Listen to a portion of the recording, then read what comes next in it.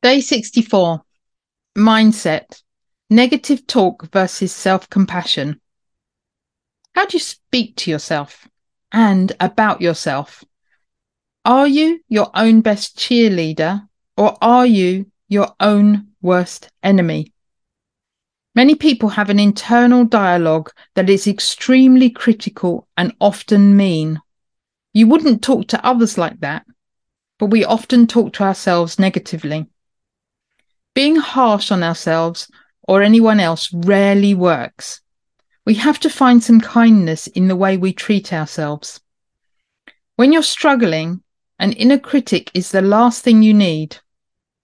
Next time you're speaking to yourself harshly, pause and use this simple but effective self-compassion exercise developed by psychologist Dr. Kristin Neff.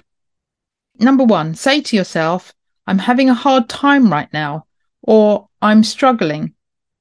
2, remind yourself, everyone struggles sometimes.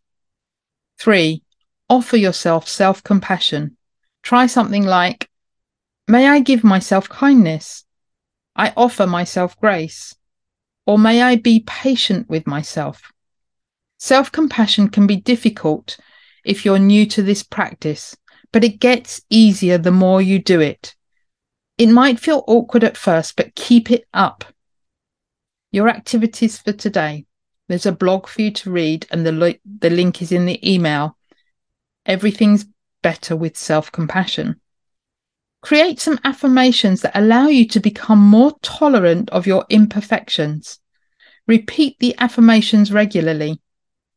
An affirmation may be something like this: I treat myself well. I am kind to myself.